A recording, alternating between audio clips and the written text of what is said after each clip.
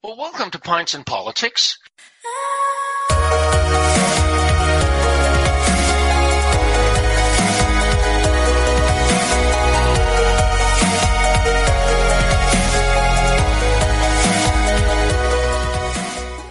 We explore all things political with a focus on life in Peterborough, in Ontario, and in Canada. Since March of last year, this program has been online, and the discussion to which you're about to listen to was recorded January 15th, 2021. Joining me for this online discussion is Steve Guthrie. Steve has just retired from a long career in local media, so thank you so much, Steve, for making time to do this. As this recording will be posted as a podcast, there will be listeners out there who don't have any idea who you are or who are also unfamiliar with Peterborough. So could you give us a thumbnail sketch of who you are and what you've been doing during your career? Okay, I moved here in 1978. 79, right. A long time to take a job at Czech Television. I was hired, the position that was hired for was for commercial photographer and set design, because in those days, your typical television commercial across all small stations across the country was basically a set of 4 or 5 slides and a voiceover. For example, every week I go down to Burt Jones' Pontiac Buick in Madoc, and Bruce Anderson would voice the commercial. Burt Jones beats them all, and then we go into the specials of the week. So I did that, and the set design was actually more construction than design. We had to make backdrops. I built a weatherboard, which was the original board. There's 3 boards with like local, national, and then forecast. And they found that it was just too hard because these things are like maybe 4 feet square. And the weather person had to move, and it was hard to keep him lit properly. So they built, that's it. The frame here, the weatherboard mounted right behind me is a pivot, like an axle. And so the board would turn. So you could have the weather guy stand where I'm standing, talk about the weather, and then turn the board and the next bit. And so that was the first thing I built. Now, I came from a construction background, so this thing was built not to set standards, so it weighed like a ton, which is much too heavy, but it wasn't going to go anywhere. So I would do things like that, and then they went to videotape, and a longtime employee of the company, who's been a producer, wanted to start doing the video, which is fine. So he started doing the commercials on video. I was then moved into Master Control, which was a control which you actually saw on Czech Television at the time, which was a terrible job for me because it was one of those jobs where there's no positive reinforcement, but all kinds of negative reinforcement, right? Grew up, everybody sees. So I didn't like that very much. Right. At that point, I went to another dual department, which was film editing and shipping. All our shows came in, we get them from Barrie, we'd show them, and then we'd send them off to Ottawa, for example. A lot of them were on film. And being an American program, for example, like Knots Landing, was on film. An American program was allowed for 11 minutes of commercials, and Canadians could have 12.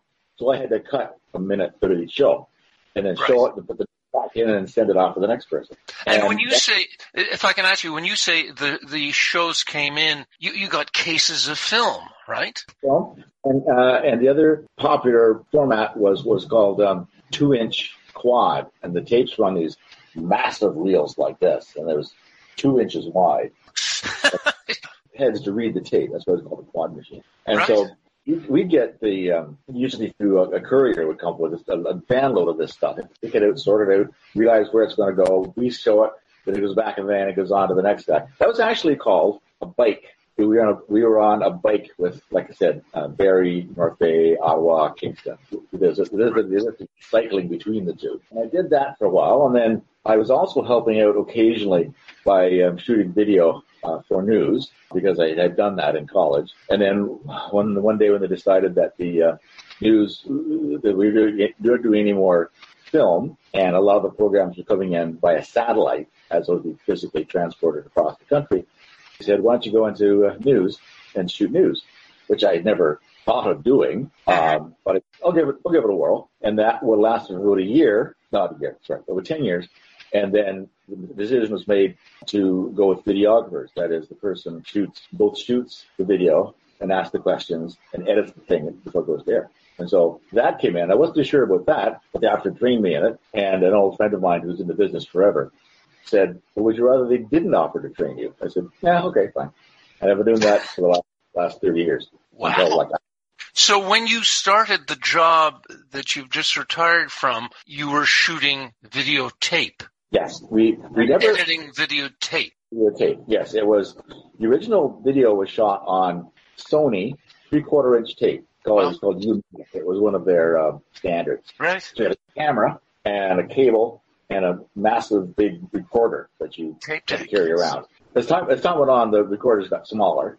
But at that point, they went to switch to Betacam, and the Betacam cameras were one piece. The camera and the recorder were docked together, which was a huge difference for all kinds of reasons. It was a lot easier to get around if you're in a crowded room. Everything was up here. It wasn't a piece here and then this massive 30 pounds of thing hanging off your shoulder. It made mobility much better. At that point, when Betacam went out, we went to digital videotape, DV tape, which again was much smaller than a beta tape. And then at one point we went to using cameras using SD cards, but the SD cards are just not meant for everyday use. It was physically too flimsy. Right. So we went back to another Panasonic product that uses a video card. So that's what we're using on now.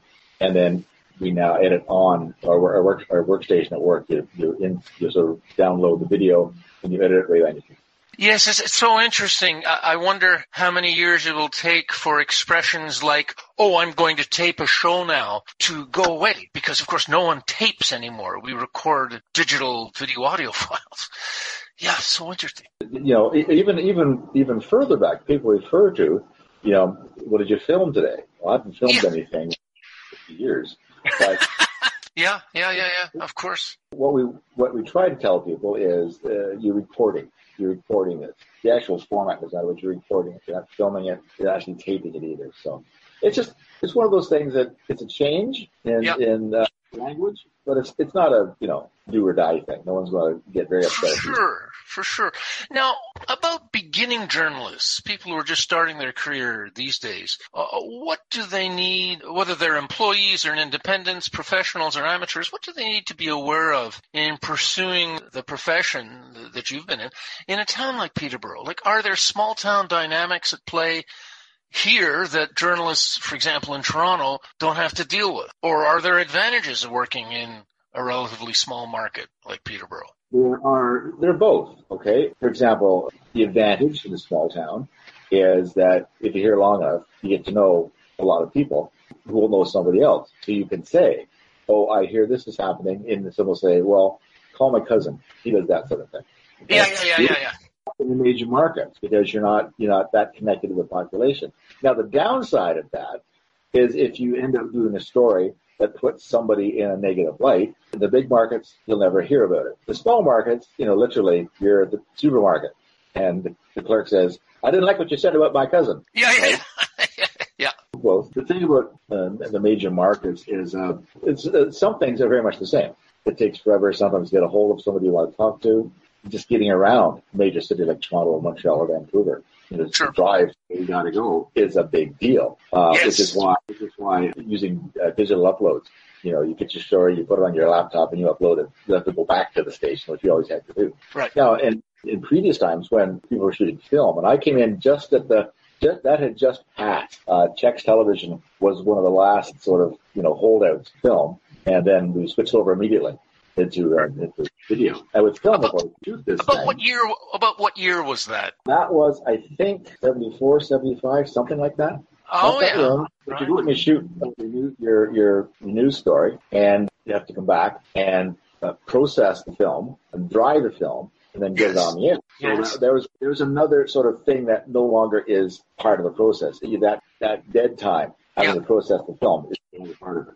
So what differences do the various types of media, be they print, radio, TV, and of course now the online world, what do they impose on practicing journalists in Peterborough? Like you and I can remember pre-TV area. Maybe that's only me anyway.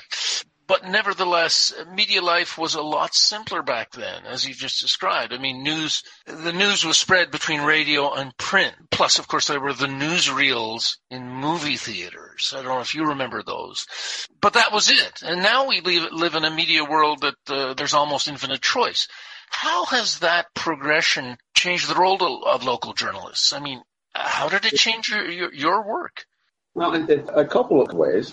There's always a conflict, if I call it that, between the radio and TV world and the print world, in that the print people had a deadline. Okay, right. We need to get this. We need to get this at this time so we can get the paper set up and printed. Right. And we didn't have that issue, so we're always saying, "Oh, they had this deadline." So sometimes they would get an advantage. They'd get something early because they had to go and get it in the paper. They'd get it released before we would. And now, of course, with social media, as soon as you hear it, it's on social media. And every media outlet uses social media now. It's just, you can't exist without it. So it's whether it's Instagram or Twitter or Facebook or any number or whatever the next thing is coming down the pike at it. So, and with that, it's not just the major media outlets that have access to social media. It's anybody that wants to tell a story, tell their story. Has access to it. I just wish when they're shooting, that they hold the camera. Don't hold it like that. Hold it like that. Right? You do it home, hang on the wall like that. No, it hangs on the wall like this. So do it horizontally. Now, having captured the image, that's one thing. Okay, and there's so much more stuff out there than before. In the old days with major media, you'd be the ones there on the scene to get the pictures. And now anybody with a camera can get the pictures. The difference is the context. Okay. Is it's not just posting stuff and saying, look what happened. We have to offer the expression as to what happened and what you think you're seeing. What are we seeing? What are we not seeing? So we've got to put that context in there. Just to throw this up there doesn't do any good to anybody, in that you could see as you walk by, you could see the same situation. But no, it's got to be, this is when you come and do that whole thing with what sources do you trust especially online. Because the big thing, one of the big things always was the sense that you had to get the news out first, okay? And the important thing now, or always was, it's better to be right than to be first. You got a choice. Because look, for example, the video that's hopping around online now about the fellow at the airport who's literally weeping because he got kicked off an airport. He went out was the fact that he was identified as being one of the guys involved in the situation in Washington. Yeah. It wasn't. He refused to wear a mask and was thrown off the plane. Right. That's what got done. But the story is out there that this guy did this. Because once stuff takes off, it's awful hard to get it out, get it back. That's what even if you go out there and say, okay, this is actually what happened.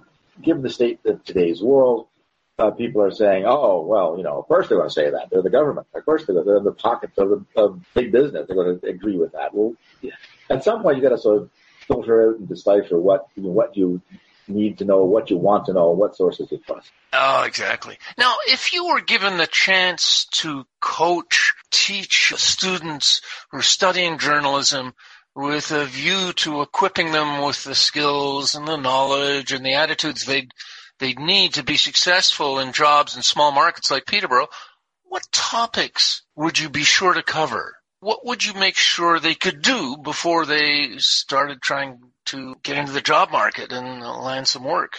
Technicalities, like, how to work this thing, okay? Anybody could, and most people will have some of that skill anyway. What you need to teach is attitude, okay? And if you're going to get into the business, you've got to, because people have said to me on really busy days, how do you handle the stress? And it's not a question of handling the stress. You have to embrace the stress. You've got to be there for that. Once every 6 months, you get one of these stories that just lights your fire, and that's what you have to do. So you got to have that, okay? Right.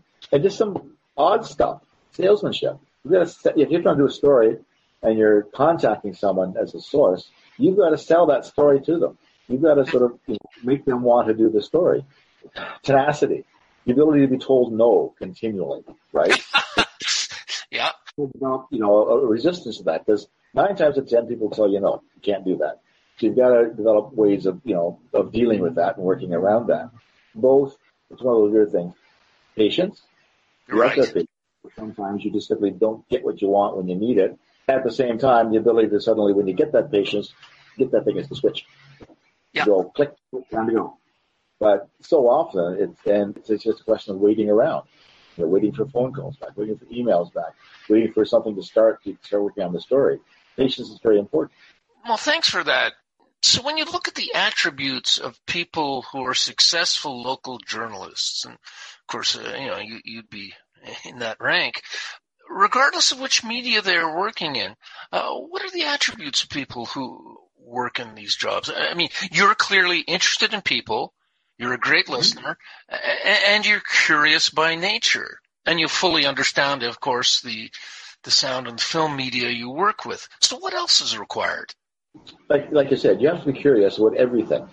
This is what we tell when people come and say, I'd love to do this, but I haven't got a degree or diploma in radio and TV.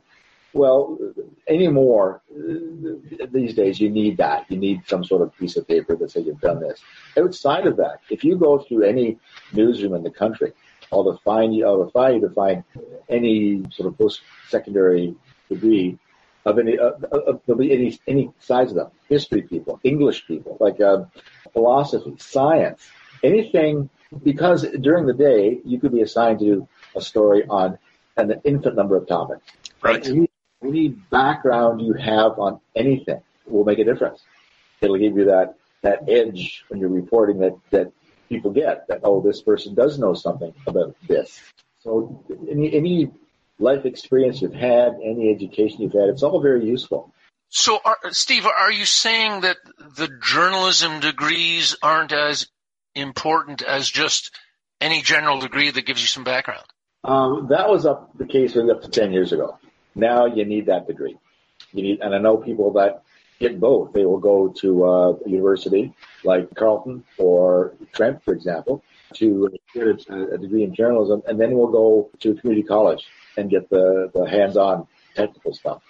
So the journalism degree helps these days. It helps these days. It's just the thing that's expected that you have one. Now, in the online world and community media outlets like Trent Radio, we're free to cover whatever we wish. As long as we don't commit libel, we have free range. For most of your career, you've been an employee of various media organizations. Has your status as an employee restricted you in what you decide to cover or how you cover it? I guess, have there been times when you said to yourself, if I were a freelancer, I'd do such and such, but I can't because I need this job? No. There are a couple of occasions, very sort of minor ones. The two that come, I've never been told by head office, we're not doing this story because we don't care for this. We don't agree with that person's politics. In the broadest. In my recollection, that's never happened. What has happened on the hyper local level is that I went to a car accident, and one of the vehicles involved was owned by an advertiser. And I was asked, don't show the truck. I said, the truck's on top of the car. How can that be? But they said, no. They phoned us and they said, if we show that, they'll drop the advertising. So I spit and fumed and sputtered. And a friend of mine who was the assignment editor at the time took me aside and said, it's not that important. Don't worry about it. It's going to happen. But other than that, it's and the other thing is, again, on a local hyperlocal basis, it's very important to recognize that if it wasn't for advertising, we wouldn't be on the air, right? Yes. You gotta have the ads. And so we work alongside our sales department, and once in a while they will come down and say, when they were upstairs, now they're working out of the office, they would come down and say, my client is doing this. Can we do something to the story on that? And there's usually, if the day isn't busy, there's a way of working around, looking for that hook, right? That happens once in a while. Very, very rare. It does happen, and you go, what the hell? It's a nice story. Yeah. We're not going to make it into a TV commercial and that, this and by the way, televisions are on $2 for $99. They're not going to say that in the actual news story, but occasionally you do. Again, that's because it's a small market. All right. Yeah. The major markets don't deal with that, but I'm sure the major markets also get a lot more political pressure than we do. Yeah, I would imagine. Now, your career tracks the growth of Peterborough really over the last 40 plus years. When you started, Peterborough had a population of about 60,000. Manufacturing was beginning to wane, but it was still king, like GE still employed thousands.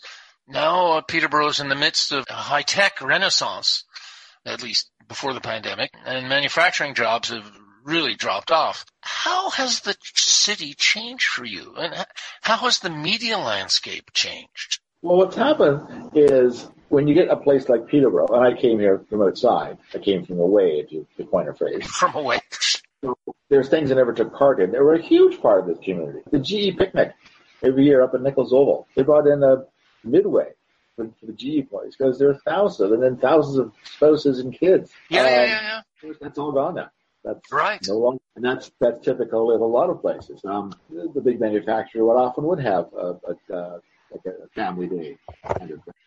And that just, well, for starters, those businesses don't exist anymore.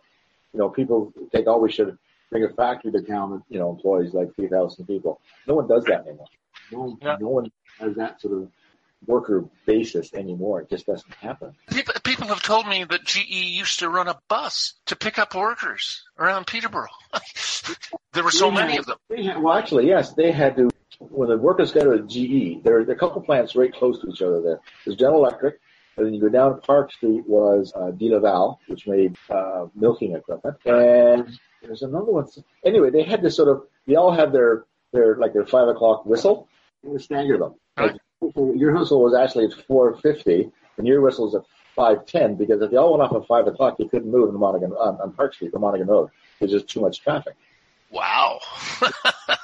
You didn't get out. Now that's that I learned from my adoption of local history, which I really, really enjoy. But these guys, they did that just because they didn't get out. Oh yeah, once you start, and I did a 4-part series 2 years ago on General Electric. Right. So the good, the bad, and the ugly. Okay, about the history of coming to Peterborough. And there's a number of companies like that, like General Electric, like Ethicon, I believe, or Johnson & Johnson, and Steelrite. Evinrude. And it happens like every 30 or 40 years, the manufacturer they're selling their product across the country. And the mayors of all the towns come and say, look, we're buying your stuff. You should build a plant here to make it. And that's how these places came to town. It was just because to satisfy that demand from the politicians, municipal, provincial, and federal, that you should start with plants to bring some jobs to town. And that was a very, very, very common thing. Over in Cavan, Monaghan, it wasn't called, it was a different riding then, but the MPP was John Foote, who won a Victoria Cross at Dieppe, but was then the MP. And they're after him to bring a factory to that area. And he said, oh, geez, I can't get a factory. How about a prison? So that's on Millbrook. Right. Interesting. Around the same time, over in Lindsay, apparently a lot of people had seen all these 1950s melodramas about girls gone wild, right? Young women. So we need to have a prison for young women. We need to set the thing up so they're kept safe and re-educated. So they built the place, and it sat empty because there were no not enough to fill a prison anyway. So, yeah. And now what it is, it's now the provincial court building over there in Lindsay on Kent Street West. I was in one time interviewing Justice Wheaton, who just became a judge.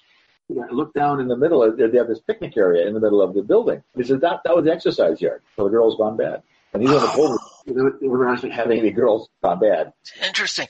Now, when we look to the future, say in 5 or 10 years, what do you see happening in the media field, the media landscape here in Peterborough? I mean, will there be local news coverage? And if so, who will do it and on what platforms? I think you're going to see a lot more expansion into online. Right. I'm sure you'll see some television. There's always going to be need for local news. But you're also going to see a lot of people, like even Peterborough now, and I should know the name of it, but someone just started an online newspaper, Peterborough Current. Oh, Peterborough Current. Yeah. They're seeing a need that's not being met, and they're doing it, which I think is amazing. The more voices you have, the more voices you have that are legitimate, right? Not because I can't say exactly what they're doing because I don't know for sure, but there's certain things you have to do. You have to be right.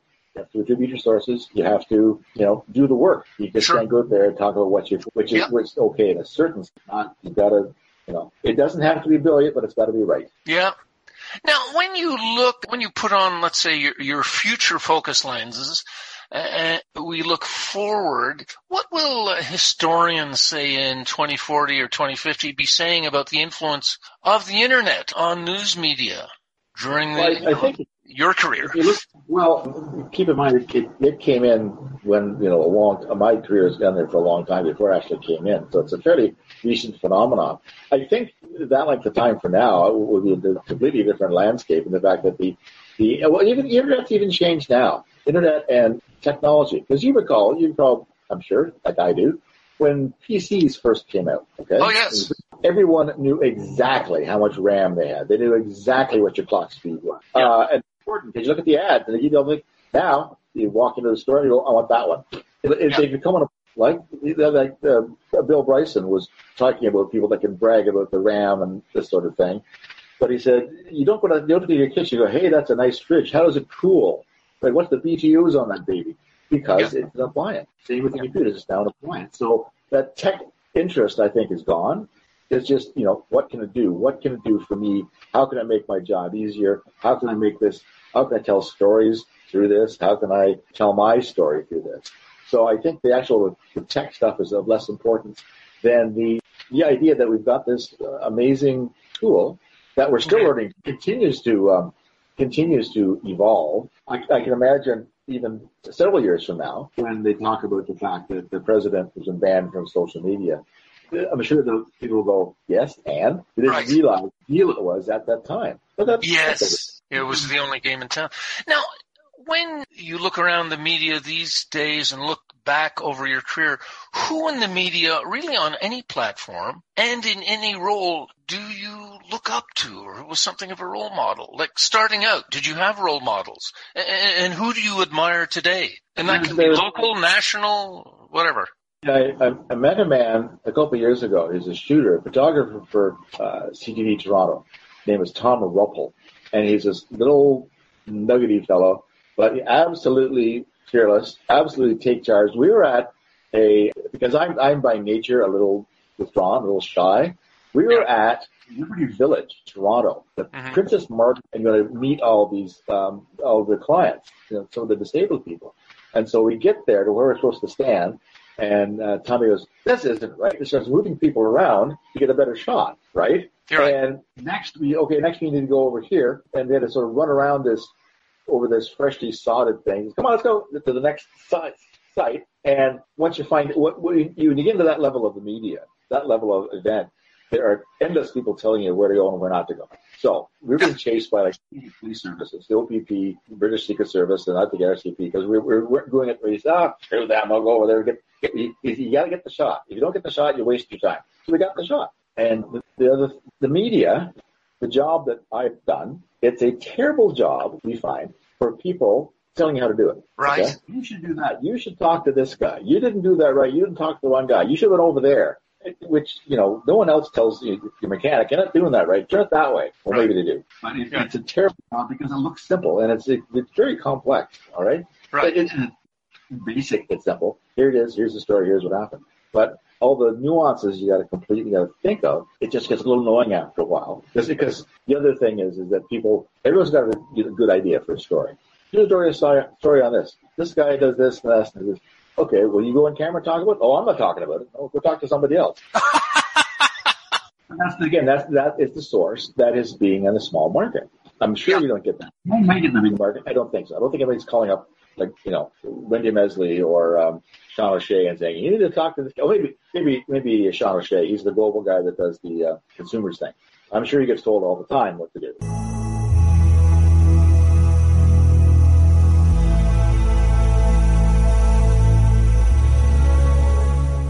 Now, the name of this little program was called Pints and Politics. Now, back in the pre-pandemic era, on bleak winter Friday afternoon, say around happy hour, you and I might have bumped into each other, local watering hole like the Garnet, and with pint in hand, I might have posed a few rambling questions that really you can only ask in the friendly atmosphere of a neighborhood pub. So these aren't the sort of well-designed, researched questions that, I could score academic points with in a classroom with a professor. These are the sorts of questions that kindred spirits put out on the table to enjoy a bit of ranting. So one of my first questions in this virtual pub might be, Steve, you're in the news business, or you were in the news business. What's going on in U.S. politics these days, and what do you think is going to happen? And given the influence of U.S. politics have in Canada, my next question might be, and how will this defeat of Trump play out in Canada? He's got his fans up here, It's absolutely, and I've said it over the last couple of weeks, no matter how awkward this pandemic is with the restrictions and all these things, at least we're not down south where they have no control over the pandemic at all. Plus, they all got guns, right? The issue I think we have a different relationship between the media and the public at large that we do down in the States, which a lot of the stuff Mr. Trump did himself, talking about the media is the enemy. And so people that would believe anything he said automatically adopted, okay, the media is the enemy, which makes it hard to get stories out. Makes it hard. No matter if you go do your cross your T's, dot your I's, get your facts right, and put that out there, there'll be a large number of people that say, oh, why should we believe him? He's part of the media. Fake news. As a Canadian, recognize the attraction. And they said, oh, he's not a politician. He's a businessman. Yeah, but you want to be the president of the United States, you got to act presidential, right? You can't just, the classic one that you always hear from conservative politicians of all types, oh, I'm going to run this country, this province, the city like a business. Was that just an unattainable dream, right? I'm sorry, if you got a line of product that's not selling, that's not making the money you want, you can just get rid of it. And you do that with the state. You do that with the homeless. I'm sorry, you're not working. We're just going to get rid of you. You can't do that. You've got to deal with them. Right. And you can't just sort of assume the lost leader will sell them off cheap. No, you've got to find some way of dealing with them. And in your job, in your career, if I'm understanding you correctly, you were never told, well, don't cover that union story or don't cover that protest. Our advertisers will be upset. If you got the idea there was a good story somewhere, you were okay to go out and shoot it. Is that correct? Pretty much. The only thing that we were told not to cover was if someone had sprayed anti-Semitic or violent or graffiti. Right. We did not shoot that because it was okay, interesting. Yeah, I didn't know that because both of us can think of locales in Peterborough where you can go see stuff sprayed on walls, under bridges, etc. Interesting. Themselves want their message out there. Now, this is another pub question, if you will. Given the public debate about the Capitol riot of January 6th, and, other issues related to Donald Trump that is raging now on social media, what can be done to improve the quality of this so-called debate? It seems that we're far better these days at yelling at each other, gaslighting each other, and mockery than we are at listening, understanding, and thinking for ourselves. So I guess it comes down to, is social media a waste of time for those that are struggling to understand politics? And if so, how can we improve our use of social media? Are sanctions? I don't know. Because the politics is the one, especially American politics, is the one that's really brought this out. But there's all kinds of things that need to be discussed in a calm, rational manner. The environment, okay? You try to talk about the environment, and then people say, it's all smoke and mirrors. There's not actually a problem. Again, getting back to social issues, the homeless, the marginalized. How can we have a discussion on that with those people falling back on, well, they're just welfare bums anyway, who cares? Because we need to have that discussion. And you're right, it's when so often the voice that gets heard is the one that shouts loud enough. Yeah. Now, another sort of, on this theme of pub questions, another question I might put to you would be something like this. Like now, you've covered a few stories that involve police here in Peterborough. Now, when we look back at what went down during the January 6th riot in Washington, what happened to their policing? Like, why did the rioters have such easy accessing what is, the principal shrine of American democracy? Like, did jurisdictional disputes have anything to do with it? Oh, sure. They're also exploring now the number of officers that were supporters, right? Well, yeah. And the number of officers who did very heroic things. Like I was just reading on Twitter, was it yesterday, about an officer who who took a group of protesters. He was alone. He's dealing with this big crowd of protesters, and they were looking for the Senate chamber, and he, of course, he knows the building. He led them on a wild goose chase that could have saved some lives. I think what you're seeing there is the public, I don't know if polarization is the right word or not. Keep in mind that I've got several friends who are in law enforcement, and they are quick to point out, okay, you really can't compare Canada with the U.S. Okay, it's two different philosophies of policing, especially when you're dealing with large metropolitan police forces. Like Los Angeles, there are thousands and thousands and thousands of officers, billions of dollars in resources. So you really can't compare the two. I think also you're looking at just the difference between the national way of thinking. Now, having said that, sometimes our police forces don't do what they're supposed to do. We are trusted you to do this, and you're not doing it. That happens everywhere. I'm just saying it's not nearly as rampant here as it is down south. But you still have to, keep the lines of communication open. This isn't working. We need to fix this. One of the issues is, look at the conflict over defund the police, which I think is a really bad choice of verbiage. Yes. No one's saying yes. We're saying the money we spend on the police, we can be spent easier, especially in terms of social programs.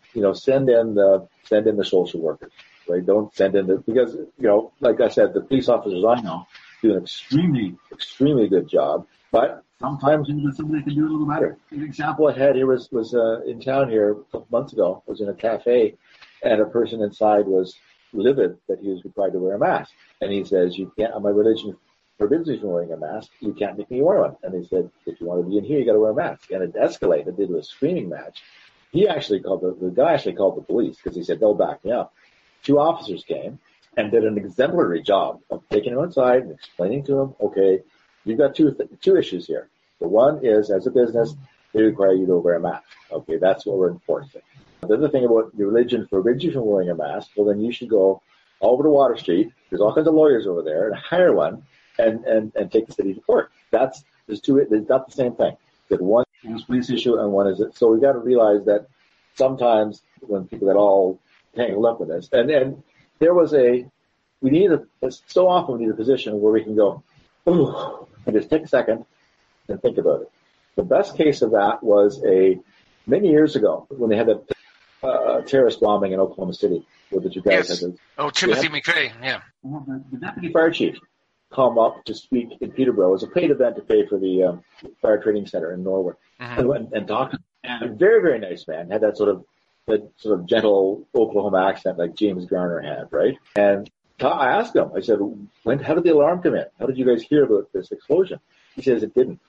He said, I was sitting there having lunch, and all the front windows in the station went whoomp from a concussion. So he walked in, every column of smoke was rising. And so everybody into the trucks and go, and they were just getting to the scene when a call came in, there's a second bomb, which is one, right? Set off a big bomb, all the fire guys come, they set off the anti-personnel mine, one that's full of roofing nails and metal scrap, and that'll cause all the damage. So they had to wait till they cleared, they got that. That was no, that's not the case. And he said, if you can do that, if you in the middle of all this stuff, you are just going, this is happening, if you can take 5 minutes, go, okay. He says that's going to be the hardest 5 minutes of your life because you're going to see there's going to be people screaming. You see stuff that you're trained to deal with, and you've got to take a minute and think about it. So as you did, you take the 5 minutes. Okay, what do we do first? Friend Dave Gillespie, who's a firefighter, actually teaches a course in people in those positions in firefighting and emergency services. Before you get there, what might I see? What might I be exposed to? How can I prepare myself so when I get in, I am not struck? I can still perform my job. Amazing. And so I'm sure that very much happened at 9/11. The same thing. Bang. Yeah. No, with January 6th, it's hard. It's so hard to sit in judgment of policing because there are jurisdictional issues. As you mentioned, there are some Trump loyalists on board, and they were, because of poor planning, they were understaffed.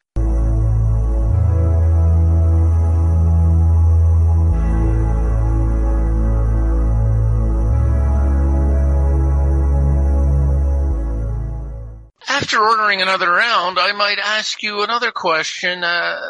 I know you're interested in military history, and Trudeau, like his predecessor, makes all the right patriotic noises about supporting Canada's military, but his actions reveal that our military is very much still shortchanged. Now, it's easy to criticize the Liberals for their lack of substantial investment, but is not the better question, what is Canada's military really for? If we had a clearer picture of what we want our military to do, we might be able to invest in accordingly. Will we get a white paper or a planning document that defines what our military should be doing for the next 10, 15 years? I think it's probably not a bad idea, given that the world has changed. Yeah. We can no longer keep on doing things the way we did them. For example, it was noted today that I think 10 years ago or 20 years ago, there was a big snowstorm in Toronto. And the last one called the Army in. And they did a fine job doing what they did. And so today we're looking at some long-term care places again, and they're saying, bring the Army in to help. So right. We have to realize that this is a new role for the Army. And if we're going to continue this sort of thing, we need to, make sure all the resources are in place to do this new sort of thing. And the issue always is, of course, is that when you get talking about, and it seems to always end up talking about hardware. Do we need a new fighter aircraft to replace the F-18? Do we need new naval vessels? Do we need a new heavy transport vehicle? Submarines. Submarine, exactly. And look how well that turned out, right? How many of them are in dry dock? The situation is fraught with potholes and minefields, to use a military term. So I think you need to look at, okay, what are we doing? And given the fact that the world changes so often and so completely, what can we do to make the whole thing a little more flexible so that when different colored shit hits the fan, how do we react? Now, we still need to maintain our military. The world's a horrible place, and we need to do our part in making it a little less horrible for some people. That means sending our men and women into a dangerous spot. If that's where we feel they need to go, then we'll have to do that. And if we do send them into these dangerous spots, they need to have everything they need to keep themselves safe as you can and to complete the mission. So we need to make sure that we know what we're doing, and we know what we can do and what our obligations are.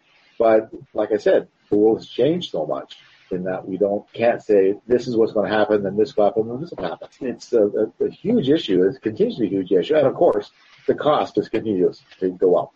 Cost is skyrocket for, anything anymore. Now, in terms of domestic emergencies, what should they be prepared? What should the military be prepared to respond to? Floods, pandemics, fires. You mentioned Mel Lastman's snowstorms 25 years ago. What in their training prepares them for these jobs? And really, should the military even be called in these situations? They're almost a default. Right? Call in the Army, and they come and they do the absolute best job they can.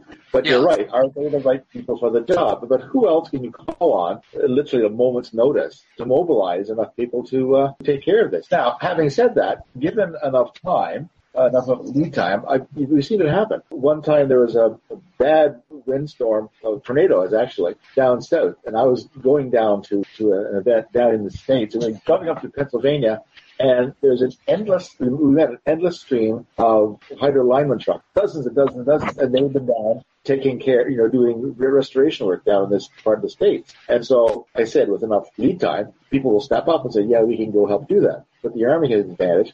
One of the things that the Army has the advantage of is that when you call in the Army, like Mel did, or like they did west with the floods, the Army is self-sufficient. It comes in, they don't need accommodation, they don't need food, they don't even need electricity because they bring their own generation equipment. So they're very, very handy for that sort of thing. But you're right, can it be trained? Because I think if you, on the broader picture, how much of this emergency they have to deal with can be laid at climate change, right? Yes. That's, it happens happening more and more often, and we can't simply say that, that's just the way it is. I think we have to, reflecting on that, is that this is going to happen, So we need to make sure that if we do send the Army in, like I said, they're equipped with the tools they need to get the job done. Now, because you've been in the public eye as a journalist, you have had to have clear boundaries around your own political beliefs, right? Now, while respecting those boundaries, and I acknowledge that you're retired, but you're going to have an active retirement probably and going to be doing other things in the media. What do you see happening on the electoral front over the next few years in Ontario, here in Peterborough, federally? Any predictions? I should know this because this is part of my job. When's the next municipal election? Is it 2 years? 2022. Okay. So about 22 months from now. What sort of things? Now, I have heard sort of, what's the word? Sotto voce voices have told me that there are a number of currently on council who will not be running, and there are people who will intend to run to replace them. So there's some activity there. I know that it happens. I know that there are people who are disappointed with the way things have gone under Mayor but there are people that like the way that they're under Mayor Bennett. So I think popularity really doesn't come into it much. Mm-hmm. Now, provincially, I think we've been, in terms of the MPP, been well served by Dave Smith. The question now, of course, is that he may fall afoul of the same thing that took Jeff Leland. I mean, Jeff was a very popular MPP, but no one liked the Premier. So that's why, because of Premier. Could we see the same thing happening with Dave Smith? People don't like the way that Ford's doing things. Doug Ford. They take it out. Will they take it out on Dave Smith? And generally, I know a lot of people aren't happy with the way that because they'll compare Merriam to someone like Peter Adams, and Peter was extremely visible. Yes, you saw him all the time. He's everywhere doing everything. That's Merriam that much. That simply may be a reflection of the times, maybe a reflection of a different style. Now, see, Merriam is also a cabinet minister where Peter never was. So perhaps he had more time to do stuff in the riding. I think it all comes down to, so often it comes down to the leadership of the party. Now, just yesterday, the UCP candidate in one of the ones in Alberta, the Premier Kenney fired the guy. Yeah. People complain he's never around. He's never doing what he wants to do. So he simply said, "You're out. You're not. Yeah. You're no longer." So obviously, sometimes things will have an effect. If the people don't like you, if you're not doing your job, that your supervisors will say, this isn't work. So there's no guarantee. Now, I do know that Dave has been very active. He's always very much in the public eye, as much as you can. It must be difficult if you've been brought up in that whole shaking babies and kissing hands thing, that you can't do that. That'll be the thing for the election. The election will, in this situation, again, a whole different ballgame. We often at work, when I was working at Global Peterborough in the newsroom, we would say, is there any one thing, any single simple thing that hasn't changed because of COVID? We just think everything has changed. Every single thing that used to happen no longer happens. Events and the way things were done and just... Yeah, oh, absolutely. Now, you're, of course, touching on something I wanted to get to in our little virtual pub here, is that I'm sure if the pubs were open, this topic would be occupying hours and hours for all the people who love to rant. Is it, what's your take on the strategies being employed by all levels of government on how to deal with the current pandemic? I mean, are the current strategies the best ones? How could they be improved? How could communication from government be improved? And what is the role of media organizations in the deployment of these strategies? The one that a lot of us are concerned about, how do you deal with the anti-vaxxers and anti-maskers for whom science apparently doesn't apply? I mean, it's huge. I think what you have to do is look at numbers, okay? In terms of the population of the province, what percentage of them are anti-maskers and anti-vaxxers? And this is made much more difficult with social media because they're everywhere. But how many of them are there? How much time and energy we devote in sort of dealing with people who obviously are not going to change their mind about what they want. What I'd like to see them do, the first thing I was disappointed that they didn't bring in sick time, because time and again, helping these outbreaks is NCC and in companies, manufacturers.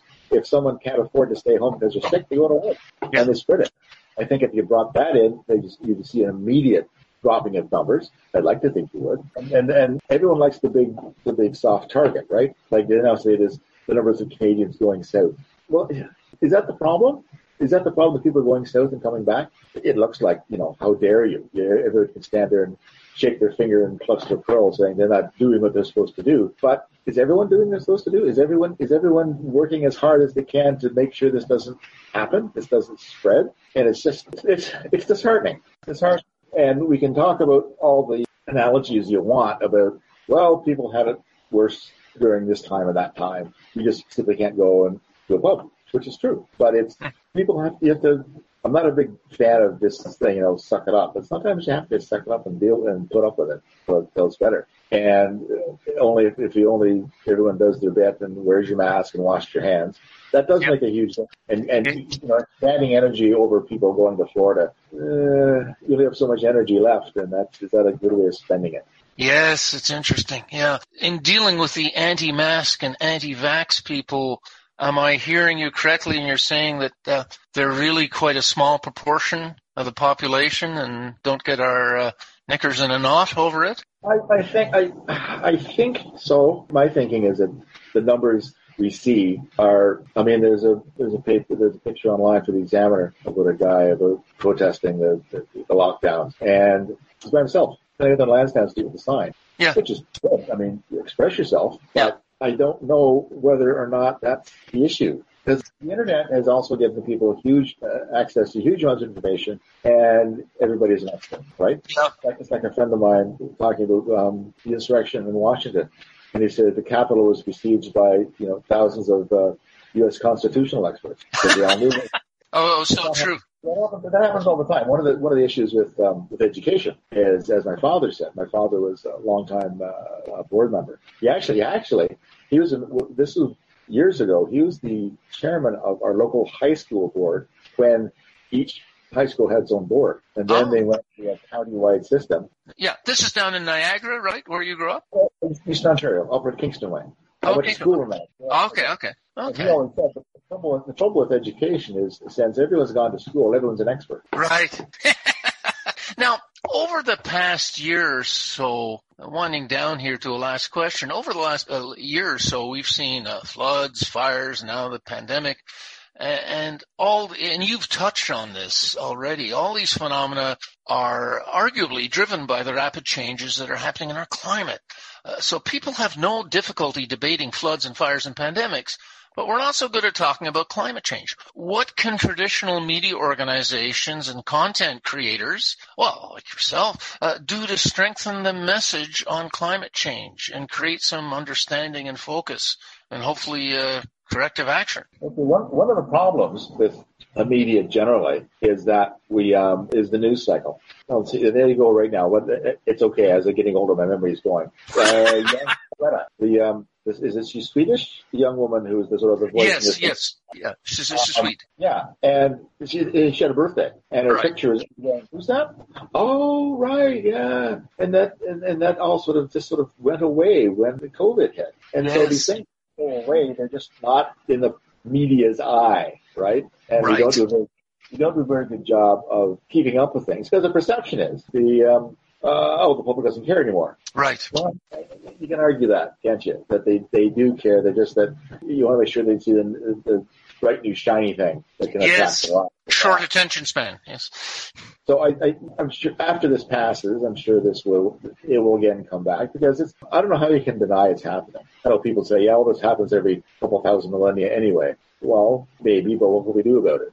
Right? We just simply can't, can't go extinct like the dinosaurs did. Although, who knows? Yeah. I'm sure they didn't want to go extinct. I'm sure they had big plans to evolve. Yeah. Now, Steve, I've got one last question for you, and I don't know if it's a fair question or not. You tell me. But what's coming up next for you? What are you thinking of? Because I don't see you retiring to a bridge club. No knock against the game of bridge, but the lovely people. No, I've got the one advantage I have now that I didn't have when I was working in the media is now I can sign petitions. Okay? Well, because that just, you don't do that because that means you're taking a side. I can sign petitions. I could, if I wanted to, write letters to the editor if I wanted to. Yeah, right. Don't do that. I have no idea. But no, I've got a whole bunch of projects. My other interests and my history and my model building, and I'm actually one of the things I am working on is a book, a history of Czech television. Never been done.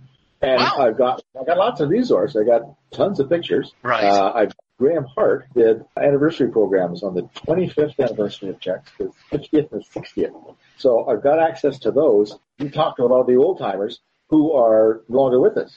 So we haven't lost that. What I am noticing is that there's a couple of gaps in our history that I need to sort of fill some blanks in. So there's not so much technical stuff, but just the way of the TV works, and that we did this.